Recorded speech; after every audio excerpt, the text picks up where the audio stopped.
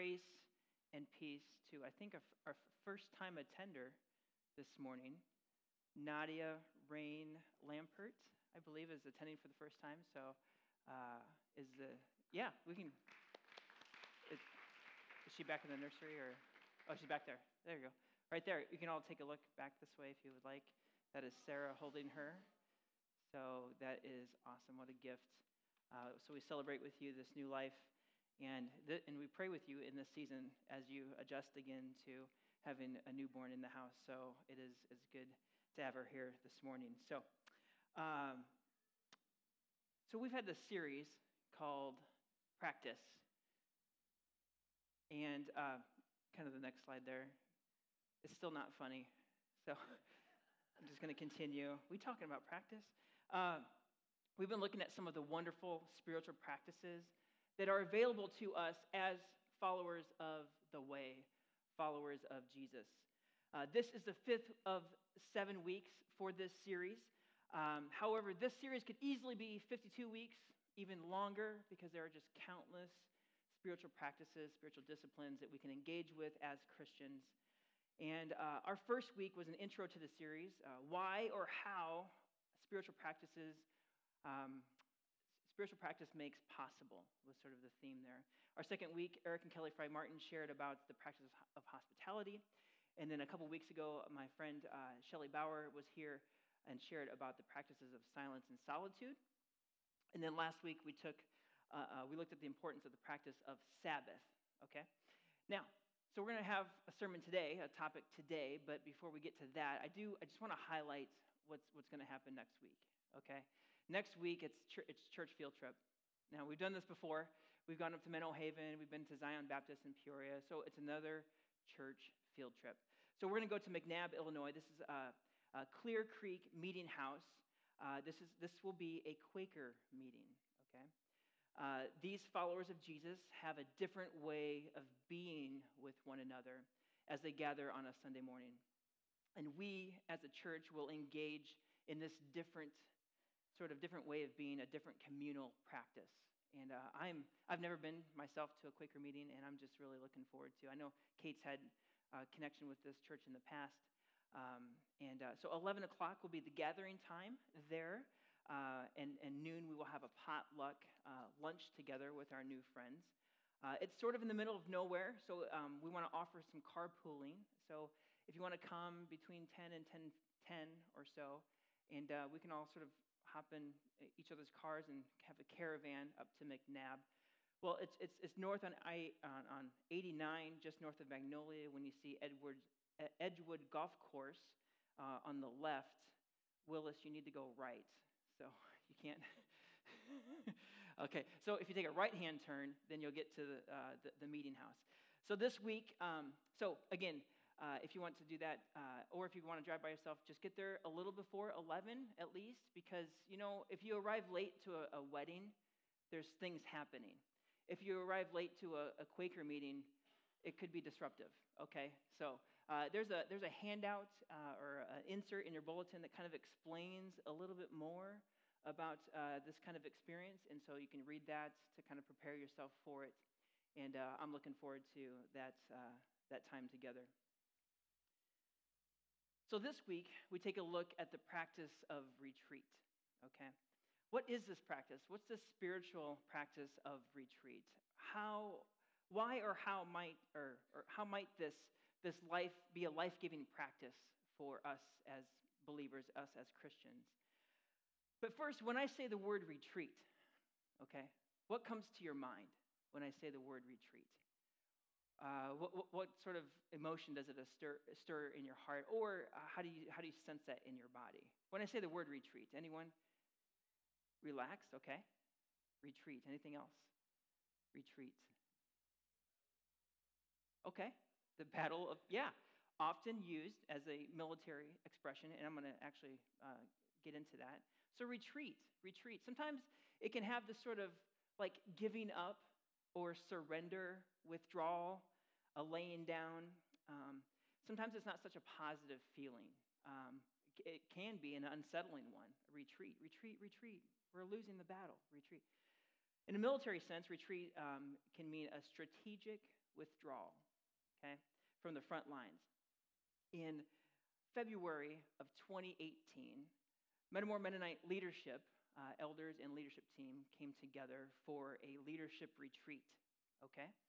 And this was one of those strategic withdrawal, looking at our church, where we've been, where we are, and perhaps where we're heading. Okay, so this is February of 2018. And I said leadership retreat, and it was a retreat in that we kind of pulled back a bit, but truth is, it was more of a leadership advancement or advance, because we did a lot of work, considering the questions about the church and what we're doing as a ministry. So also retreat for me, I served in youth ministry for 17 years, okay? And when we had a student retreat, it wasn't so much of a retreat that we're talking about this morning. It was a getting away with students. So there was a retreat from the world. But as soon as we landed at the camp or the retreat center, it was go, go, go, right? It was almost every minute was scheduled. Go from this activity to this activity. Now we're going over here, and then let's go to worship, and then we're going to listen to this speaker, and we got to eat, and lights out at midnight. It usually doesn't happen at midnight, maybe around 2 a.m., okay? This was my experience. If someone said retreat, oh, I know what that is. Retreat, where you go and you get tired on a weekend with all these students, right? So that was my idea of retreat for a long, long, long, long time. Or maybe you've experienced a men's retreat or a women's retreat, and maybe you've had a similar experience, and truthfully, at the end of that retreat, you might come back a bit more tired than you were when you first left. This often happens, and never really having a chance to connect or to be in touch with one's own soul. Okay? So these kinds of retreats, they're good. They serve its purpose. It's fun. The students love them. Men's retreat, women, it's good. It's good. But this is not the kind of retreat that we're kind of addressing this morning in this spiritual practice of retreat. So Christopher Hewitts wrote a book called The Sacred Enneagram, a book that we read with our pastor's book club, Book It Club, back in fall of last year. And he sort of breaks it down. So we've been talking about silence and solitude and Sabbath, and now we have retreat. He kind of breaks it down like this. So silence can teach us how to listen, right? Solitude can teach us how to be present to oneself, present to God, and present to others. Okay? Sabbath, which we talked about last week, the practice of Sabbath is an invitation to rest. Okay? And then retreat, he would say, Christopher Hewitts, the author said, it can bring about restoration. So you go from rest to restoration, because it's a longer period. And then sabbatical, which we're not going to talk about here, but sabbatical can often lead to renewal. So rest, restoration, and then renewal, depending on the longevity or how long of a period you would have a pause, right? So just a way to think of it, all practices leading towards a way of being in this world, all found in this contemplative stream of Christianity, a stream that was largely unknown to me for many years. So this morning, I'd like to use a definition from Ruth Haley Barton in her book, Invitation to Retreat. And now this book was given to our leadership retreat this year in 2019, okay, as we remember gathering here in front of the church, and this book was a gift to our leaders. So Ruth Haley Barton says this of retreat. Retreat in the context of the spiritual life is an extended time apart for the purpose of being with God and giving God our full and undivided attention. Retreat is a generous commitment to our friendship with God. So, question, so why retreat? Why is this important? Well, just like with silence and solitude and Sabbath of the previous weeks, the need for retreat is great. The need for retreat is great. There are many reasons for retreat. Life can be like this.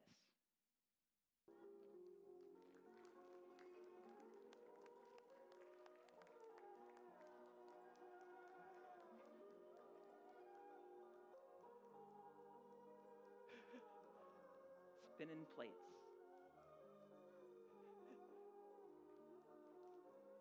All right. Well done. Well done. Life can be busy. Busy, busy, busy. Spinning all the plates that we have, right? When I look at this video, I see people who are moving around very stiff, okay, in order to keep all of them spinning. Because if they were loose, they wouldn't be able to kind of keep them spinning. So I don't necessarily see freedom here as they're walking around, very, there's not a lot of freedom in that, okay? So we've covered this in the past couple of weeks of this idea that, we're busy, and the need for retreat. Another reason is this. So we can be too plugged in, right? Too plugged in. I know this is true for me. On Wednesday, I had to take my phone to fix my gadget because I am a little clumsy when it comes to my cell phone. And I've dropped it repeatedly. First a crack, then more of a crack, then shattered. Still trying to look at, anyone been there with a cracked phone? Yeah. So I took it to this place, and they said, come back in 2 hours, and it'll be done. Okay, great. Here you go. So I handed the phone, and I walked out of the store, and this sort of low-grade anxiety came over. Like, just this, what if Miley needs something? What if my ESPN app dings with some sort of breaking news that I might miss, right? What if I miss something of super importance? Like, what if I need to respond to an email that actually could wait about a couple hours, right? What if there's an emergency at church? I'm unreachable. Oh boy. Anyone ever been there after forgetting their phone at home or something, right? And you get the same sort of weird feeling, like, how do I function right now? It's like your right arm has been cut off. This is probably more of a problem for me. So I had this sense of limitation. When I gave the phone over, I was now limited in a new way.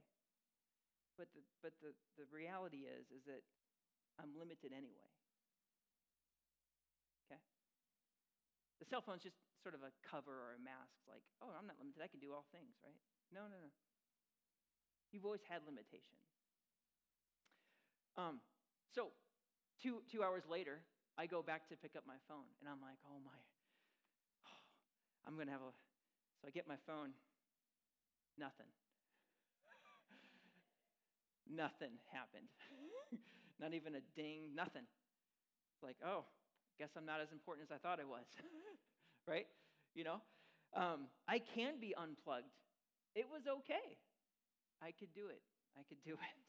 So the list goes on as to the reasons why we would need an extended time off, more than a Sabbath day rest would provide, but maybe something even longer. So I won't spend much time on this because we've covered this in the past couple weeks with the silence and solitude and Sabbath. But throughout the series, we've been looking at this verse, Matthew 11, that will be on the screen in a minute. There you go. Are you tired, worn out, burned out on religion? Come to me. Get away with me, and you'll recover your life. I'll show you how to take a real rest. I just noticed there's 2 spaces there. Walk with me and work with me. Watch how I do it. Learn the unforced rhythms of grace. I won't lay anything heavy or ill-fitting on you. Keep company with me, and you'll learn to live freely and lightly. So last week we looked at some of the actions of Jesus, because Jesus says here, watch how I do it. And then we looked at some verses from the Gospels, learning of Jesus going away to a solitary place, to get away, to be still, to take a Sabbath day rest. Then there's another place where there's an invitation that Jesus gives to his disciples. And it's easy to miss it if you're not looking for it.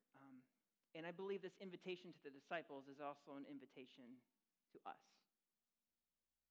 In Mark chapter 6, Jesus sends out the 12 to teach from village to village. He sends them out 2 by 2 in Mark chapter 6. They are instructed to travel light, and they preached a message of repentance, for the kingdom of God is near. They drove out demons, healed the sick, anointed with oil. Can you just imagine the disciples? One day, fishermen, laborers, even a tax collector in the mix. One day, doing those things. And then now, with Jesus, teaching and preaching, casting out demons, healing people, healing the sick. Can you just imagine how exhilarating that must have been? Right? Perhaps you recall in your early days following this Jesus. Perhaps you experienced things that were fresh and new for the first time. And man, was it exciting. Just even exhilarating. To a point where maybe you even sensed more.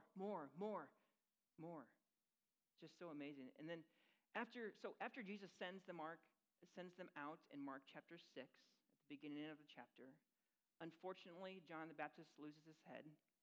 And then after that story, we have Jesus feeding the 5,000. Okay? But there's something that Jesus invites his disciples to do before the feeding of 5,000. Jesus has an invitation for them. Then the disciples came back to Jesus. The apostles gathered around Jesus and reported to him all that they had done and taught.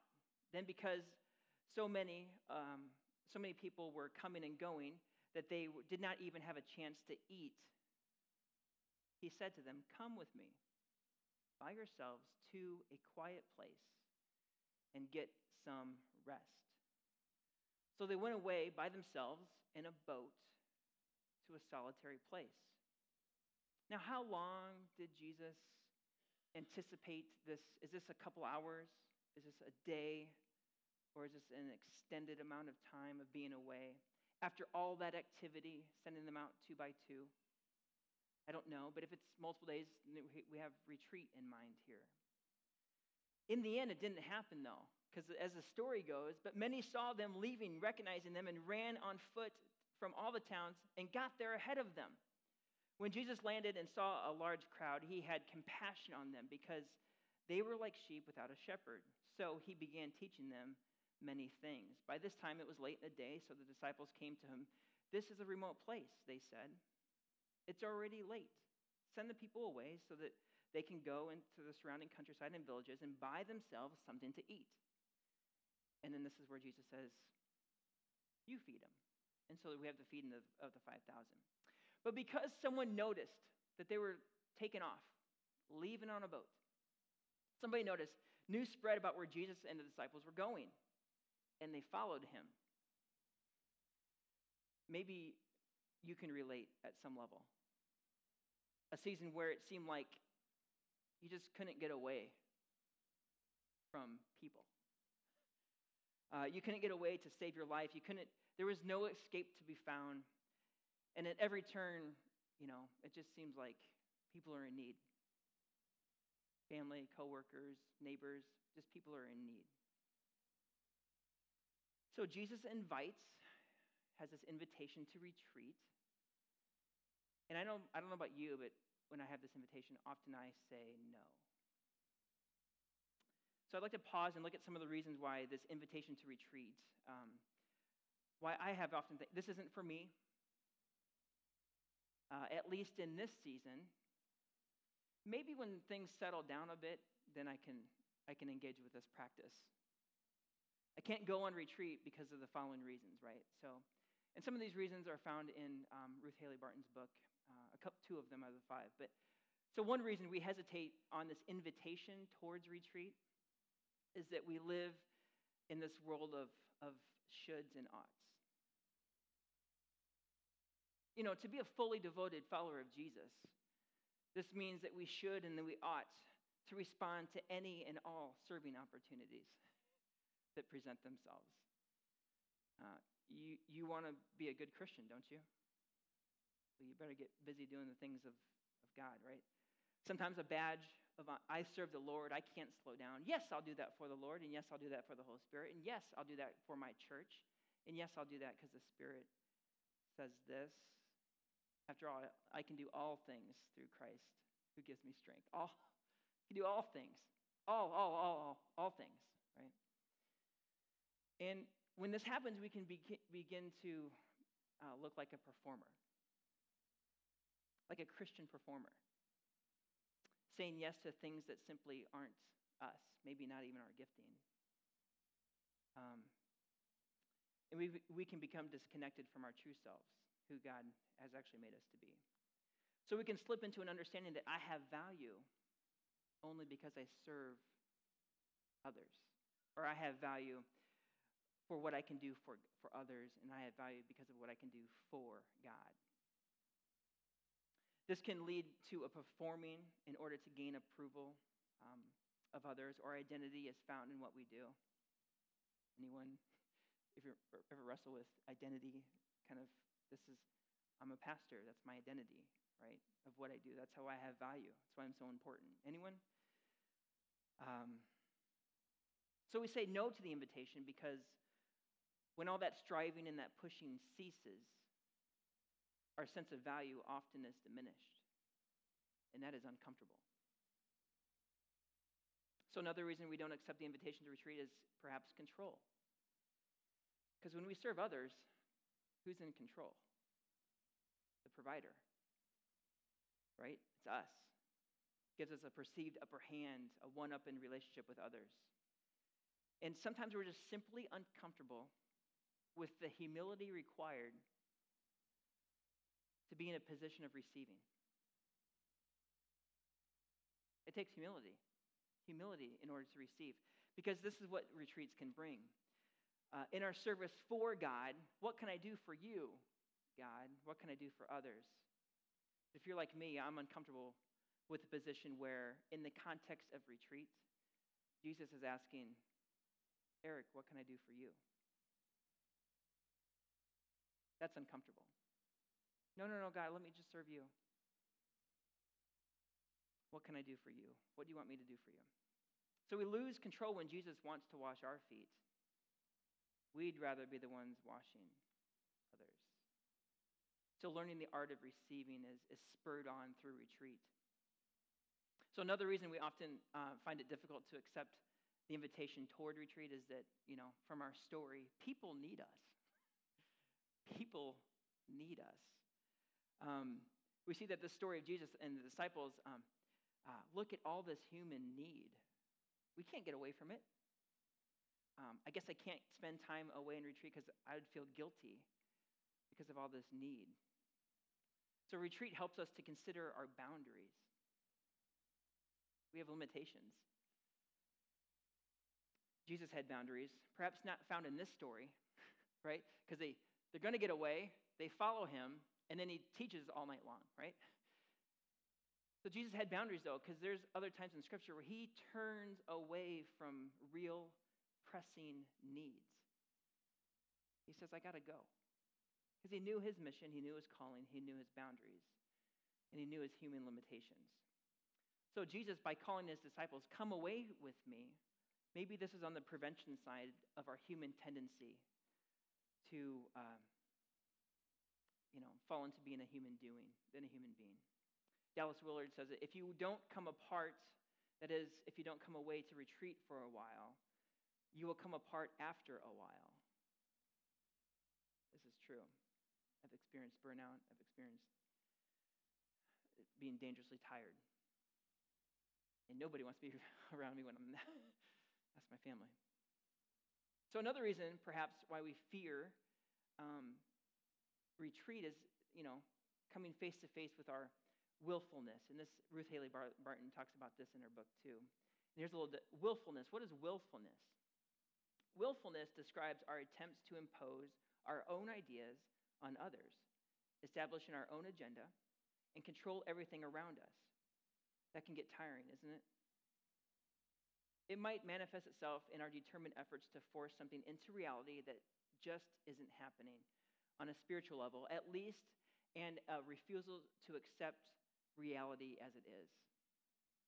An invitation to retreat may result in the ability to acknowledge our willfulness as a source of our tiredness, because we're trying to control people, places, and things.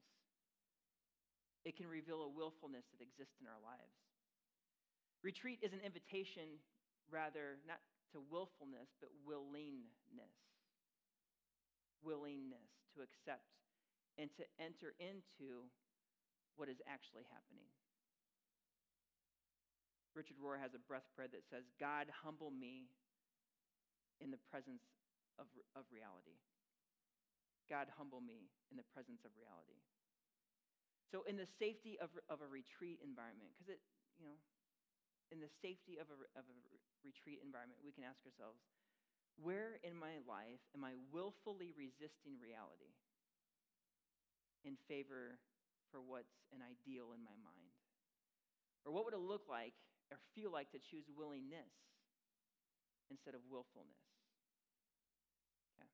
And a final reason that I'll share, and there's countless more reasons why we would kind of like, oh, retreat, that sounds nice. Maybe sometime other in my life, or I don't really see it as a value or whatever. But when it comes to our souls, who we are at our deepest and truest selves, when we slow down, there might be a fear. We might be afraid of what we're going to find there, right? If this fear is real, let me propose it might have something to do with how we honestly think or what we've been taught about ourselves. Okay, so here, a couple of questions as we wrap up here today. So, do you believe or have you been taught that at the deepest part of you, that the deepest part of you is sinful and evil? Do you believe or have you been taught that the deepest part of you is sinful and evil? Do you believe or have you been taught that you then are an object of God's wrath? Do you believe or have you been taught that you have complete depravity and that there's no good that exists in you? This is a message I have received in the past. And I began to believe these things. Well, if I'm going to be invited to retreat, to take an inward, why? I don't want to go there. Or that's maybe a reason for hesitation. Or do you believe that at the deepest part of you, the ground of your being, your soul, that there is a divine goodness, something so stunning and so beautiful that you are worthy of love and affection simply because you exist?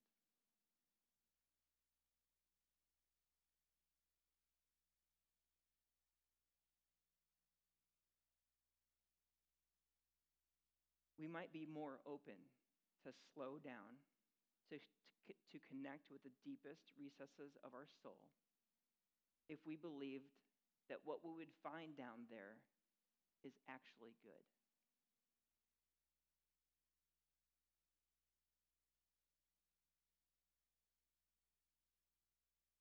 Because the truth is, it is. It is good. The church thrived for 4 centuries before the doctrine of original sin came along. So, because it's hard, like, wait, God deeply desires to spend time with me, a sinner? Which is true, we're sinners. I'm not getting away from that reality. We are sinners, right? Or God deeply desires to be with me because I'm his creation. Makes a little more sense, right? So, My wife and I were introduced to this practice, this rhythm of retreat, about 5 years ago. We were invited to be a part of a community of people, about 20, 25 people, and commit to a 2-year quarterly retreat rhythm. This is 8 retreats over 2 years, roughly about 35 to 36 hours each. We go down to the Chiara Center, or Chiara, I don't know how to say it. It's in Springfield area.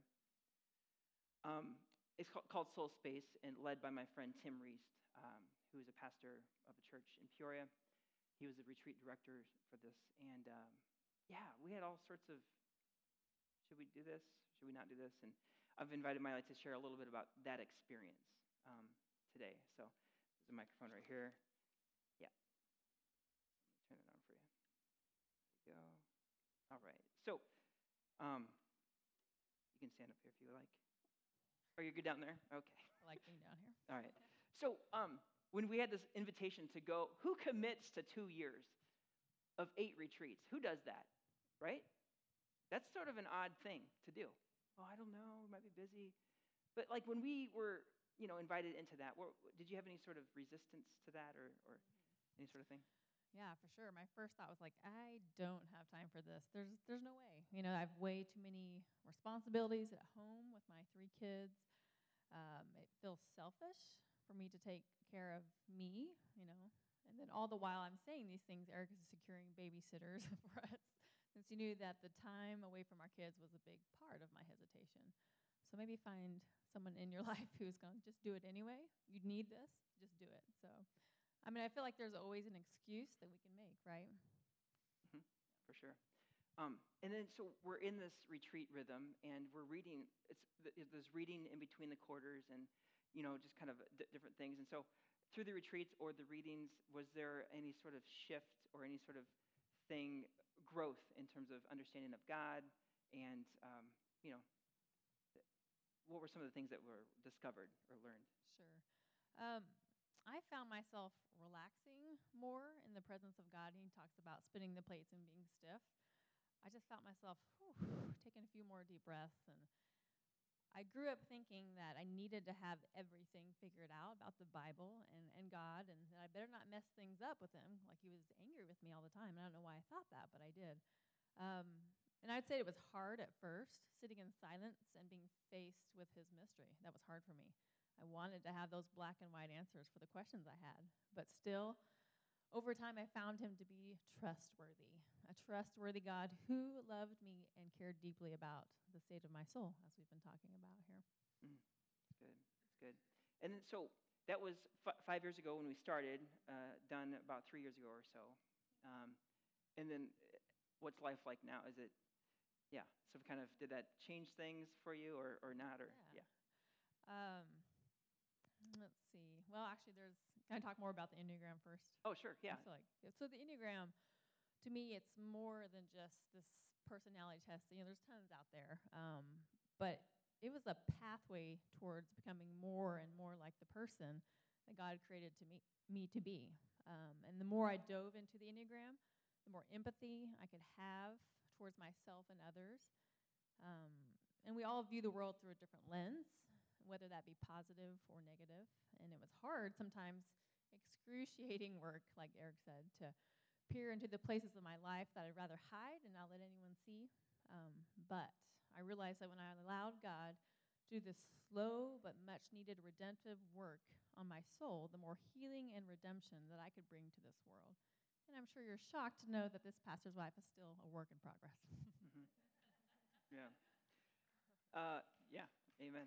So so part of the discovery or the learning, I think it was retreat number 4 is when we were sort of introduced to this tool, the Enneagram. But there's countless tools. Like there's other sort of practices that are introduced within the context of retreat. So retreat, a larger practice, but then even smaller practices along the way.